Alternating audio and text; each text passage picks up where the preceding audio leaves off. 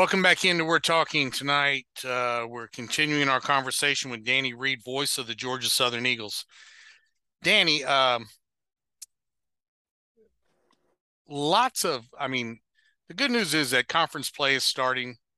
While we still have plenty to talk about, uh, it's not that I don't enjoy our conversations. It will go a little quicker, I guess. And but lots of good football going on this week. One that you brought up earlier, and we'll start there, is Coastal visiting ULM. I had no idea that Coastal had never won at ULM. So to me, that brings up something right there. I do think ULM is a better football team than what we've seen in the past, but how good is a question. And also, does Coastal Carolina's lucky rabbit foot finally slip out of their pocket? It's funny that somebody from this league has something to hold over Coastal because for a couple of years they were 5-7, 5-7, but then 2020 comes, almost half the country says we can't play because of COVID. Coastal takes advantage of it, and they really haven't stopped. So their fans now believe that that's what the norm is going to be. And look, Georgia Southern fans dealt with something similar to this in 2014, going 8-0 in conference. But as we're realizing, the road in the FBS is a lot more difficult. App State was awful out of the gate in 2014. Credit to them. They've established something. They haven't won fewer than 9 games per year since 2015. Coastal, though, they look at this as probably the one thing that they need to scratch off or cross off because they've done just about everything else in the league. They've beaten ULM, but they haven't won at ULM. And let's remember that a win over the Warhawks gets them to bowl eligibility, which that would be the first team in the league to get to 6 wins. So there's some meaning behind this besides just them taking a trip down to Monroe. Very interesting. Very interesting. See, that's why we talk, because you always share some insignificant fact with me that I find interesting. So, because I'm full of worthless information. But moving on, a game that'll be on the NFL Network Saturday evening. James Madison against Arkansas State, visiting Arkansas State. That's another game that I think that James Madison needs to come out and prove that they're the better team. I do think Arkansas State's a better team again than they were last year, which is not hard to do because last year they were really, really bad. But what does James Madison need to do to keep that ball rolling?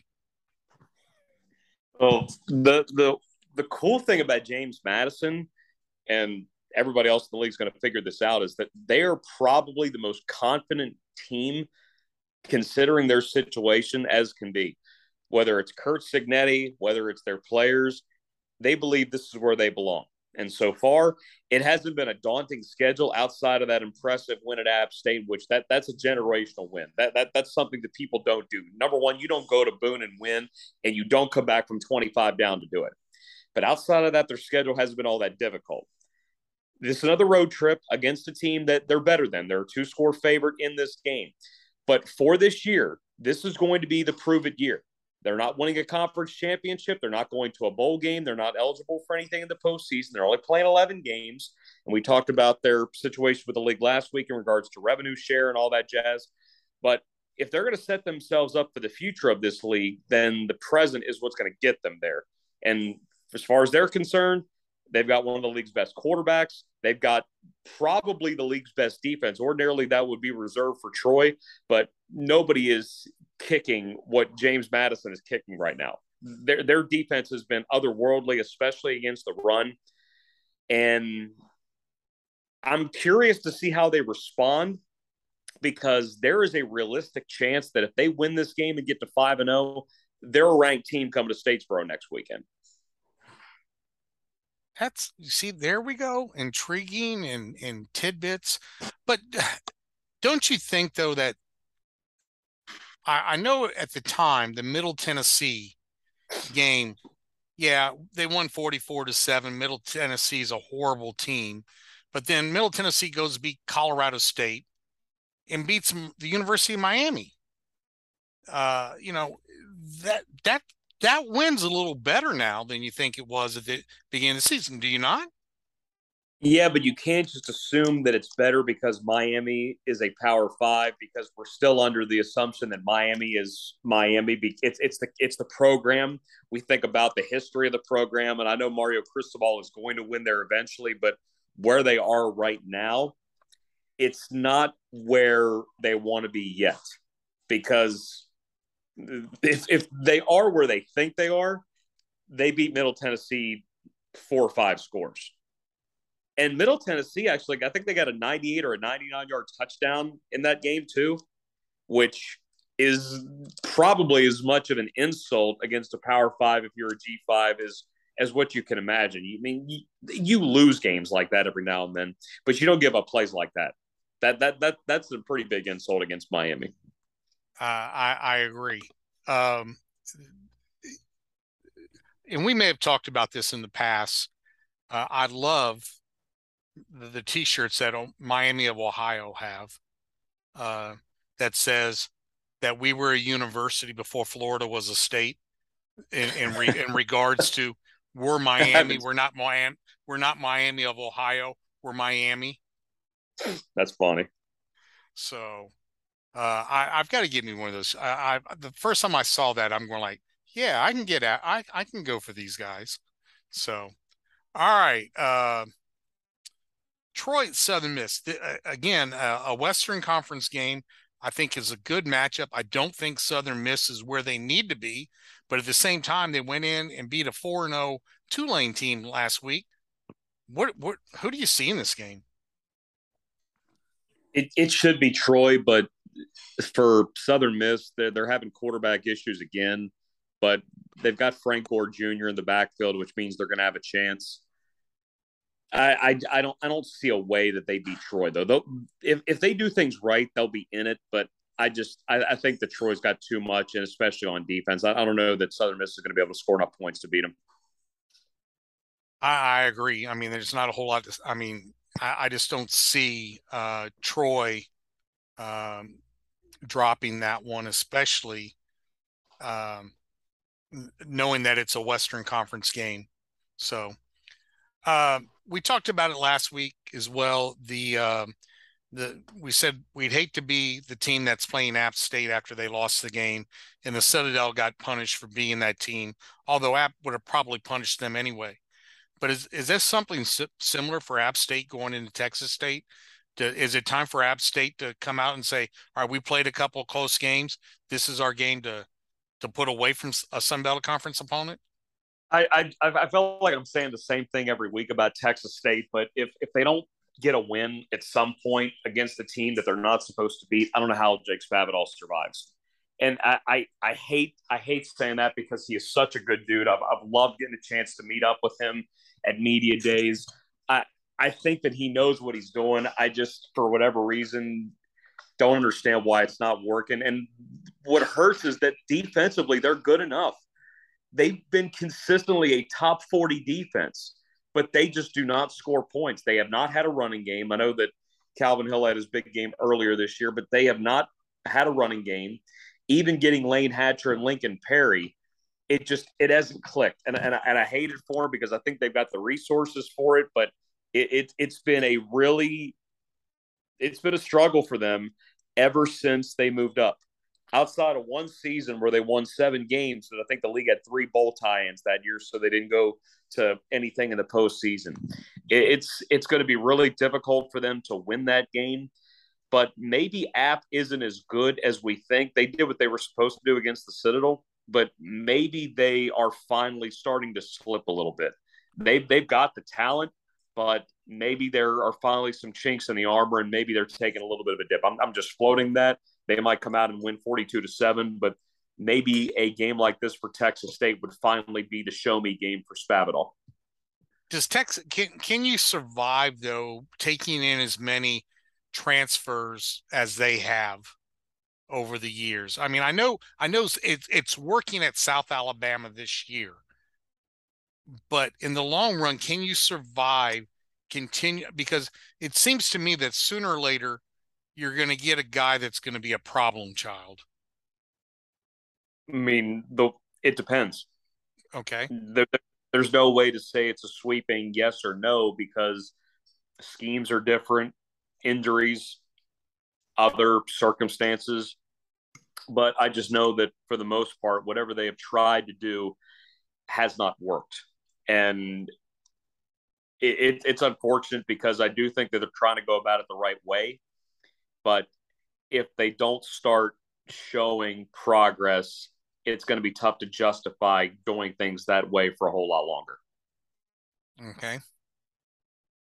Our final game, Georgia Southern, not State, visiting Georgia State.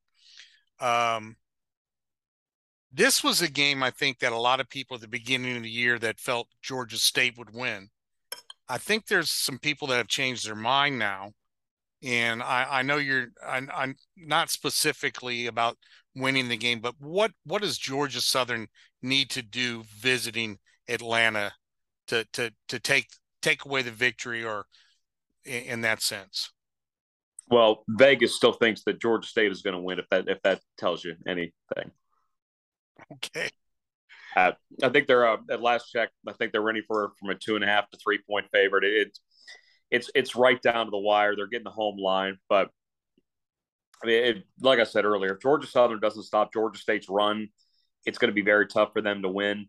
And then for the Eagles on offense, they've got to neutralize Georgia State's pass rush from their linebackers, whether it's John Trey Hunter or Jamil Muhammad. They love to send pressure from the weak side with Muhammad, a guy that went to Georgia State as a quarterback, but he's turned out to be a really nice outside linebacker. They're different on their defensive line. They don't have the star power that they did, but it's the same kind of philosophy, guys that just work harder than the opposing offensive lines, and they just disrupt people. But they are starting to miss their linebacker, Captain Blake Carroll. He got hurt against Charlotte really early in the season, so he's been out the last couple of weeks. He's not going to come back this year. Jordan Benzial has had to step forward. He's been really good. He's number 2 in the league in tackles behind Old Dominion's Jason Henderson, and I don't think that anybody's catching Henderson because he's about 30 tackles up on everybody else. He's averaging about 50 tackles a game this year.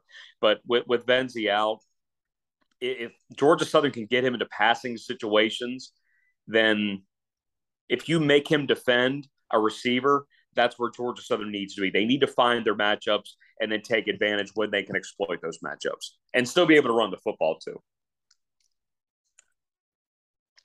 So Vegas, or at least ESPN, still showing Georgia State by 2.5. But like you said, that's essentially the 3 points for being the home team. Is this a game though that you guys bring more fans than they do? Yes. So I mean, it was kind of a rhetorical question, but I'm glad you answered it. Let me just put it this way. Picture the Cajuns going to Warhawk Field, and when ULM takes the field, the only thing you hear is boos. Well, we've kind of had a couple of those. Like. Yeah. That is what it is like when Georgia Southern goes to Atlanta. I'm not going to lie. I think it was 2012 that did happen.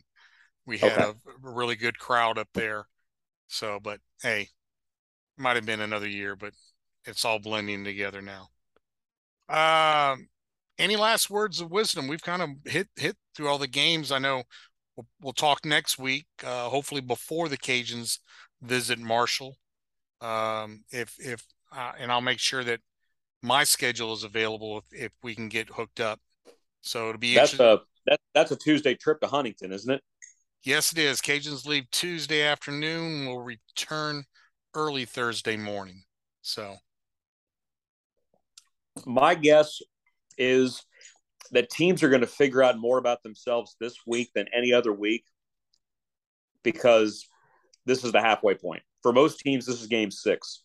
And you're either trying to keep doing what you're doing, get better at what you're doing, or you're in a situation where the first half of the season doesn't cut it, and you got to figure out why, and you got to make rapid improvements. But in this league, if you don't improve quickly, you're going to get left behind. And that's not just true for this year. That is true for the future of this league because as you've seen what this league is capable of, it's only going to keep getting more and more difficult to be a good team in this conference. I don't see anything on the schedule I taking the Georgia Southern heading to Georgia State game as anything. I think you can beat them up there, but the rest of the games I don't. Well, I say that, and then I'm looking.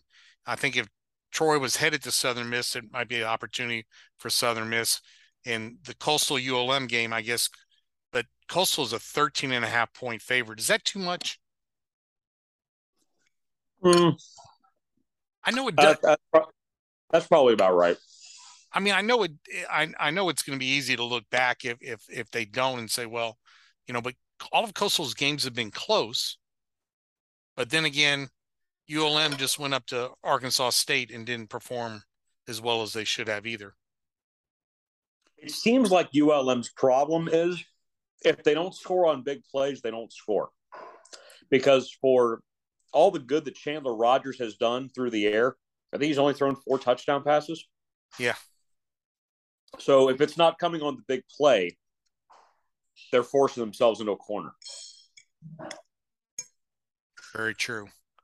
All right, man. Well, safe travels, and I appreciate you coming on last minute like this.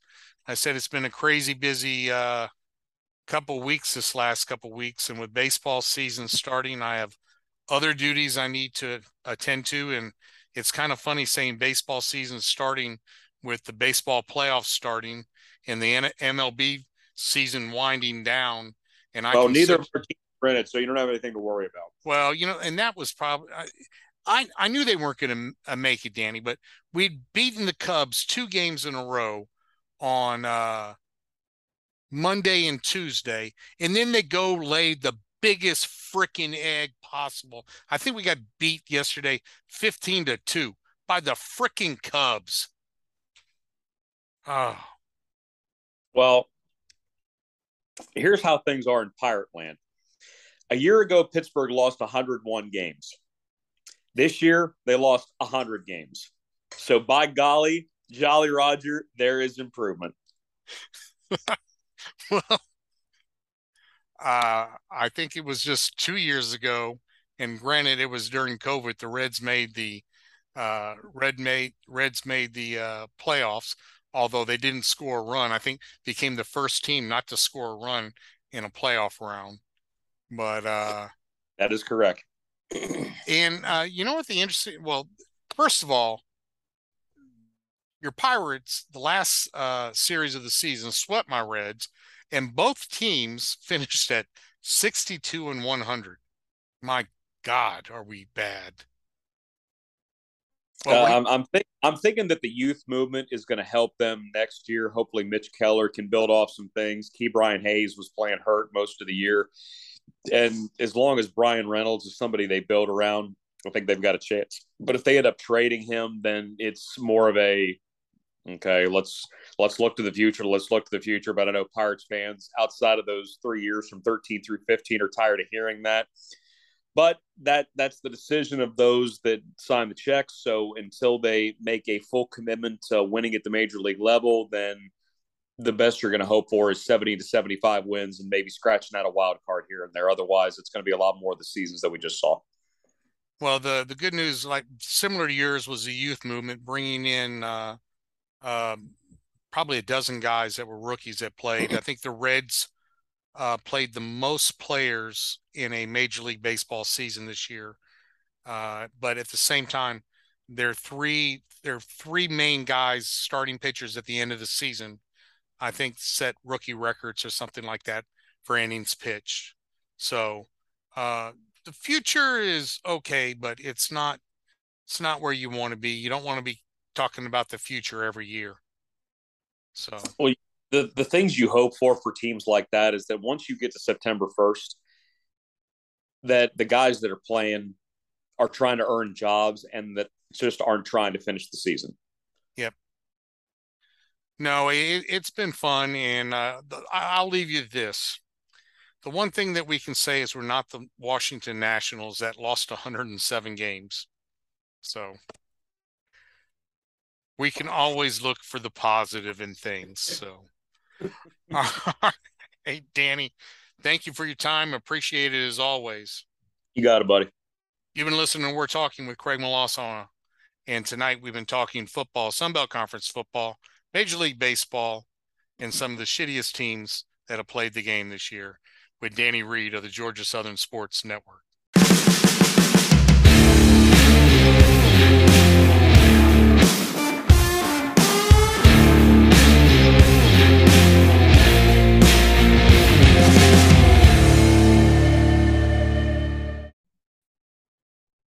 Welcome in to another episode of We're Talking. Tonight, we're talking Sunbelt Conference football with Danny Reed, voice of the Georgia Southern Sports Network. And you keep that foolishness up, and I'm going to say something that I'm not supposed to say, but that's okay. It's funny. Craig, How are I've you? known you 7 years, and you do that every day. Yeah, I know. So, how are we doing tonight? Oh, we're doing all right. Hope you're doing well too, bud. I am. It's been beautiful all week in the mid 80s and no sun. I'm taking off early to see baseball tomorrow and Saturday. So we've got some inter squad scrimmages. So excited. Baseball season's right around the corner. Yeah, Georgia Southern's got a scrimmage this weekend against South Georgia State at J.I. Clements, and then 2 weeks later, USC Upstate will be down, and then after that, I think the next week they'll do their Fall World Series, which is the annual Who Gets Hot Dogs and Who Gets Steaks.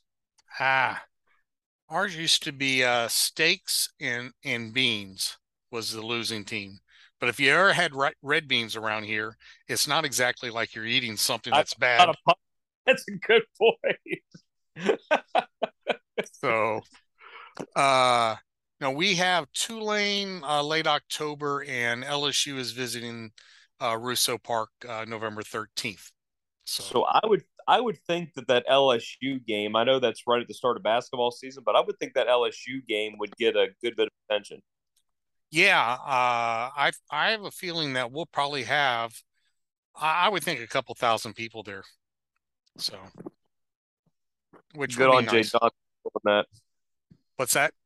Good on Jay for doing that for you guys. Yeah, we went there last year, so I think he was returning. We go there this year.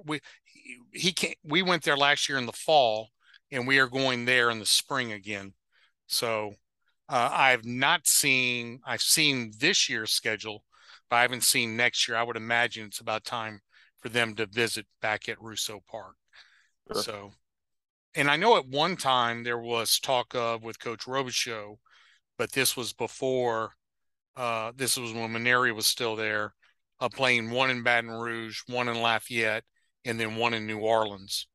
Yeah. But different schedule. That I think that was before somebody else joined the SEC, and it was probably before you guys joined the Sun Belt, and it kind of screwed up schedules. So, but still looking forward to baseball season already. But I'm looking forward to this weekend. But let's talk last weekend in football. ULM at Arkansas State. How much of a surprise was that? Not looking at, I mean, strictly looking at the final score, 45-28. I expected the Warhawks to be a little bit more competitive, and they might have been. But it's strictly looking at the score. That was a big spread, 17 points.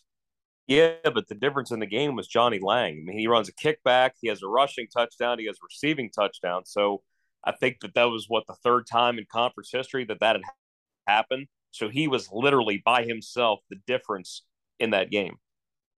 Well, that makes a whole lot of sense. Although I am looking at Arkansas State's passing, 25 for 32 is a pretty good day, no matter who you are and what team you're playing. So 254 yards, two TDs, which is easy for me to say. But yeah, I guess I don't know. I was hoping for a little bit more out of the Warhawks after the Cajuns went up there and got beat in Monroe. But I mean, there's always the chance that ULM was looking ahead. I don't know that that's what happened, but ULM's got Coastal this weekend, and Coastal's never won at Warhawk Field. I think they finally beat them for the first time. Might have been just last year that in Conway, and they ran away with that game. But I know they've never won at Warhawk Field, and I'm not saying that's what happened, but I mean, our Arkansas State has always been a team that's been tough to beat out at Centennial Bank. And when you got somebody like Johnny Lang, usually he was somebody that was just a returner, but now I think he's leading them in rushing. And if they're getting him involved in a number of ways, it looks like they've realized that he's not just somebody that can catch a kick; he's somebody that can run the football and catch a pass too. And well, he did it all last weekend. Absolutely. That's a interesting comment about ULM. Coastal never had winning there, and we'll talk about them in the next segment because they head to Warrock Field this week. But yeah, Centennial Park is our bank park, I believe is the proper name, or stadium, Centennial Bank Stadium. It is a tough place to play. The Cajuns have known that throughout the years playing up there. So, uh, this is one I expected more out of Army, but Georgia State goes up to Army and finally gets their act together and jumps out to a 17-0 lead at the halftime.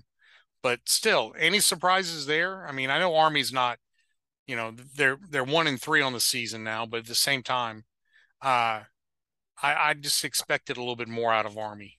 Well, Army's only lost 7 home games in the last 7 years, and I know they're 1-3 now. But to go up there for them to play as well as they did, like we talked about it last week, if Georgia State didn't get that game and you're 0-5 going into this weekend against Georgia Southern, that would have made things awfully difficult to get back to a bowl. But watching that Army game, they controlled Army in the first half. They did whatever they wanted to with their run game, with their pass game. They went 3-and-out, or actually in the third quarter, they had a long drive to start. They missed a field goal. Their next drive, after Army got a touchdown, they turned it over on a fumble. Jemias Williams had a long run, but he turned it over. Army goes back down and scores. Georgia State gives it back to him, and then Army's got a 4th and goal inside the 1, and Georgia State gets the stop with 9 minutes left in the game, and then they get those 2 late touchdowns to make it a bigger margin. But I think the game ended up the way that it should have been, final score wise. It just took a different route to get there. Georgia State was in control for a lot more of the game than Army was. They gave up a lot of yards on the ground because that's all that Army does. They only completed 1 pass in the game. But it was impressive to watch Georgia State be in control at a place where Army's not used to being handled. And you just wonder if the same thing that happened to them last year is going to happen this year, where they start slow and then they just get hot and run roughshod over everybody. Yeah, I'm just looking at 1 for 7 completions for Army. But at the same time, Georgia State only 8 for 12, only 12 passes. I mean, that was probably the game plan, though, because they knew Army would control the clock. So what happened to them, Army didn't get very good run fits. So a lot of times it was Tucker Gregg and Jemias Williams. They were running second level before they were even getting touched. And Jemias had a long touchdown run in the second quarter. Gregg had, I think it was a 56-yarder to close out the game. He ended up setting the school record for rushing touchdowns with that carry, and it really put things out of reach. But for Georgia Southern to have that game as the one to watch more than maybe the other ones, they probably realized that if they don't stop the run Saturday, it's going to be a long day. But if you control Gregg, Williams, and if they go to Marcus Carroll or any kind of combination they try to use in the backfield, if you make Darren Granger a pocket passer, you got a shot. He wants to throw on the run. Super athlete. He wants to throw on the run. He wants to use all that ability. But if they don't run and you make him a pocket passer, you basically do what Coastal did to them and force all those 3-and-outs, hold them to under 80 yards rushing, and basically they took them out of their game plan on their field a couple Thursdays ago. Yeah, 300 yards rushing for Georgia State, but at the same time, and they won the game, but and I don't know why I'm saying at the same time, but Army held the ball for almost 39 minutes of the game. That's crazy. This year, they're last in the country in time of possession, but because they're going so fast, they're only holding the ball 23 minutes a game. They're running 70 plays a game. So they're snapping the ball every 10 seconds. They are going, this is the fastest they've gone since Sean Elliott got there. He's got a new offensive coordinator. They had Brad Glenn last year. He went to Va-Tech. They promoted Josh Stepp. He was going to be the OC during the spring, but then he takes the job at Louisville under Satterfield. So Trent McKnight is running the offense, and it's the same idea with the run and the pass, but it's the tempo where they're really setting themselves apart this year, snapping the ball every 10 to 12 seconds. So that's what teams really need to be on guard for, because a lot of times with their run game, they'll run the same play multiple times in a row because the defense doesn't think that you're going to do that, but it's either successful enough that they want to go back to the well, or they find a tendency where they think that they can exploit it multiple times in a row. I've always been one, whether it's playing Madden football or watching a football game, I'm going to run the same play if you don't stop me until you stop me. And then I'm going to Sometimes, run something else and come back to it. sometimes real life is a video game, and when it is, that's when it's usually the most fun. So, all right, we've talked enough about Georgia State. Uh, this the next game, Texas State going up to JMU, I think was. I know people are going to say Texas State's not a very good ball club. JMU should have won and should have won big like they did. But at the same time, it was one that I felt that JMU needed to make a statement because it would have been easy after their last couple wins to fall flat on their face. Especially coming off the app game where they win 28 to, or they're down 20-3, and then they come back, score the last 29 points. But there was bad weather that entire game. I think they got the remnants of Ian. And even though Texas State ran the ball better than anybody did against JMU all year, they still barely eclipsed 100 yards. So I think there is something to James Madison, and it's even more impressive that a year ago they were playing an FCS schedule, but it's an illustration how they've recruited at this level for a while, and now they're getting a chance to show that talent. Todd Centeio, their quarterback, is probably in the discussion for player of the year at this point with what he can do with his arm and also with his speed. He's only thrown one interception in the first part of the season.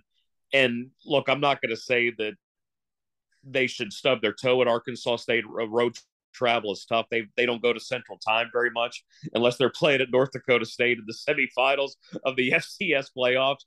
But they've never played anybody from Arkansas. They've never been to Arkansas. It'll be different for them. But I think that their talent is enough that if they just do what they're supposed to do, they should be able to beat Arkansas State. I agree. Old Dominion at Liberty. The game was in the fourth quarter what I expected it to be, 14-14. But at the same time, Liberty pulls away at the end. And I guess I'm trying to see when they scored that last touchdown. Well, with about 7 minutes left in the game to really put it away, which it still wasn't put away at that point. But I guess I expect Old Dominion's defense to be a little bit better than they were. Did I miss something there? Well, especially with Liberty, because what were they going to be like without Malik Willis? Malik Willis was one of the best quarterbacks in the country last year, regardless of if you're G5 or Power 5. But how are they going to be able to move on? Their starter actually got hurt. Charlie Brewer broke his thumb really early this season, and they've been playing backups for a little minute, but they've been able to recruit enough talent, and they've been able to put things together the right way where losing somebody, a generational talent like Willis, they haven't skipped a beat. It's kind of a little bit scary, but I'm kind of expecting them to move into Conference USA if they can keep that up and possibly even dominate that conference. But I would anticipate them being the clear favorite in Conference USA next year. Troy going over to Western Kentucky. A little bit of surprise on my part again. I thought Troy's defense is the strength of their team, but they allowed Western Kentucky to stay in the game by giving up 27 points. Odd to you or not really? Well, Western Kentucky is always going to be gifted on the offensive end, and Georgia Southern, we could say that because offensive coordinator Brian Ellis was there last year along with Zach Kidley, and even though Kidley also left, he's running the offense at Texas Tech now. There's still going to be a team with that scheme that, well, the Cajuns are going to find out in November that Georgia Southern's going to get their yards. I don't know if they're going to be able to get the points that they want. And I mean, we get to the Coastal game, we'll talk about that because the field goals should have been touchdowns.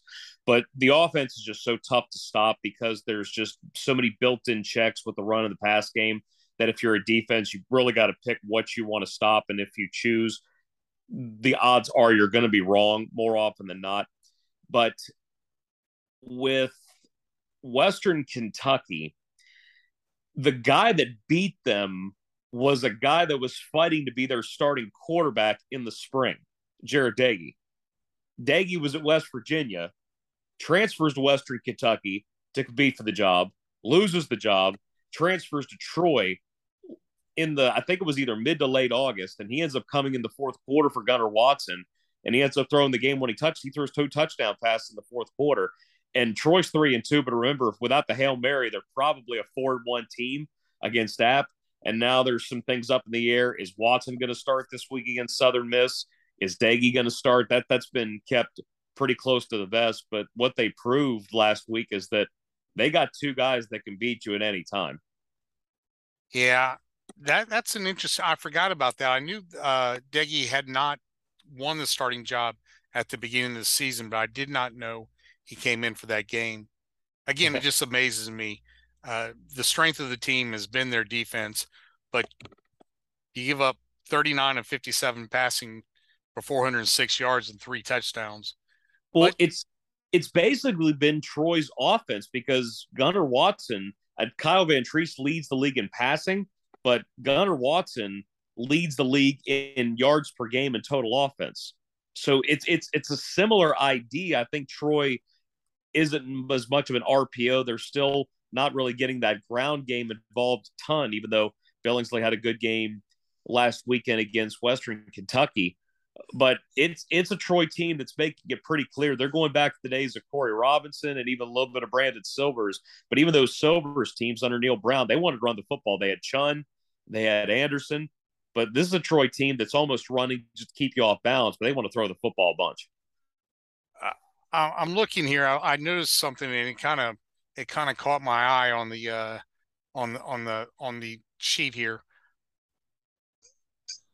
Kyle Robichaux led Western Kentucky in rushing yards. So I was curious: is he from Louisiana? Well, no, he's from Columbus, Georgia. I'm not sure what the hell a Robichaux is doing over there, but hey, I guess it works. Um, Oh, I did have it up. The Cajuns at South Alabama. Cajuns hosting South Alabama. We talked off the air. I thought it was the best game we played yet, and Jay mentioned it on a couple shows and everything that he thought the Cajuns would play better, but he didn't know if it would be good enough to beat South Alabama. Did you get a chance to follow that game at all? I know you guys started later, in which we'll talk about the reason why a little bit after I this did game. I did see that the Cajuns had the early lead, and then I'd seen that South had come back to win. I didn't realize until late that it was on a walk-off field goal, and it was funny because wasn't it? It was Guajardo that had a chance to win it at Mobile last year, misses the field goal. The Cajuns get out of there with a close win. So I guess it was history's way of rewarding South, and not just for last season, but really their first dozen years since having a team. And this is definitely their best team. And after this weekend, they should. Well, actually, they're off this weekend, but they should be inching closer and closer to getting back to a bowl and probably having their first winning season. And like we talked about, if the Cajuns lost that game, it probably made South the front runner in the West. The only team that is going to hunt with them now at this point is Troy, and they do meet on a Thursday night in a couple of weeks, so that is going to be a bigger game than what it typically is. I know that it's the battle for the belt and all that, and it's a nice midweek game, but it typically hasn't meant who's going to win a division because Troy controlled the East for a little bit. South has always been a team that's had the ability to win the West, but they've never been in position to do so because of success like the Cajuns and Arkansas State. But now the door is open, and that looks like it's going to be South's only roadblock to winning the West this year, unless the Cajuns get hot. Otherwise, I don't see anybody else being able to hold up with them. Yeah, Guardo hits a 43-yarder as time expires. Well, not as time expired. 42 seconds left to win the game, and I'm that one was straight down the middle. I think it would have been good from almost 60. So, congrats to the young man there.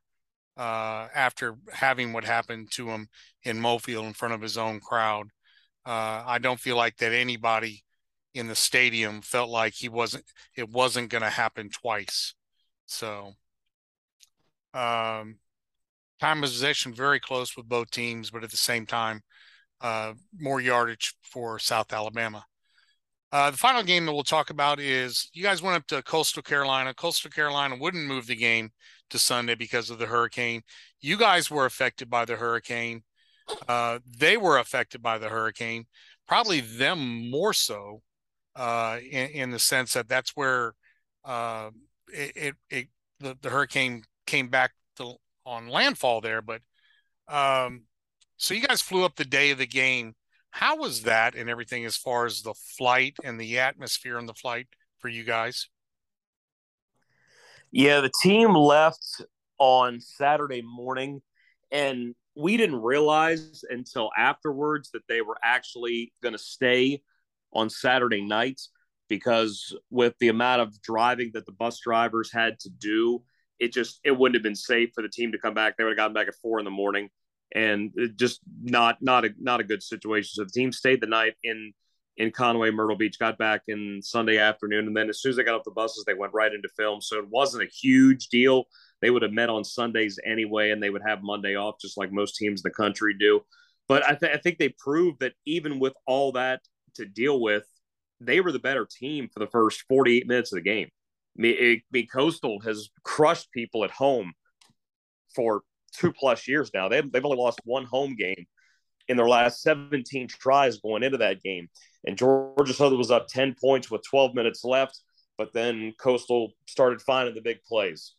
They got the long pass to Brown. They got the longer pass to Brown. And then Beasley with the hurdle job. I know they're calling it the Myrtle Hurdle or whatever, and they can make T-shirts, and that's all cute. And that's what ended up winning them the game. But while Georgia Southern was kicking field goals at the end, Coastal was scoring touchdowns. Same number of possessions. Georgia Southern didn't stop scoring, but if you get 6 instead of 3, Coastal probably doesn't win. You had the clock issue with just over 2 minutes left. Coastal committed a personal foul that knocked an Eagle runner out of bounds. The clock should have run when the ball got reset inside the 5. It did not. Coastal didn't have to call its timeout, so there would have been anywhere around 30 to 50 seconds less than the clock, so that's something that didn't help the Eagles, but don't let it come down to that, and you won't have to worry about it. But there's a reason why Grayson McCall is the 2-time player of the year. He ended up made some great plays down the stretch. Well, as you know, I'm very disappointed when y'all lose, especially to them. So, it's just another reason for our fans to hate them. I'm sorry, I got no use for the COVID chickens. So, let's take a quick break. We'll come back and we'll talk about this week's upcoming game. Even though we mentioned them a little bit, we'll get into them a little bit more because I find them interesting. Cajuns are off this week. So I'm going to have an opportunity to watch a lot of football. You've been listening to We're Talking, Craig Melanson and Danny Reed of the Georgia Southern Sports Network. We'll be right back after this brief timeout.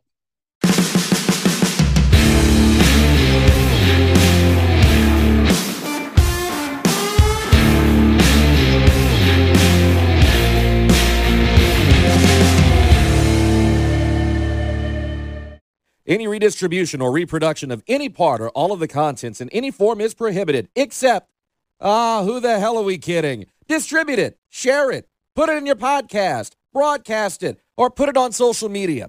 Just give credit where credit's due.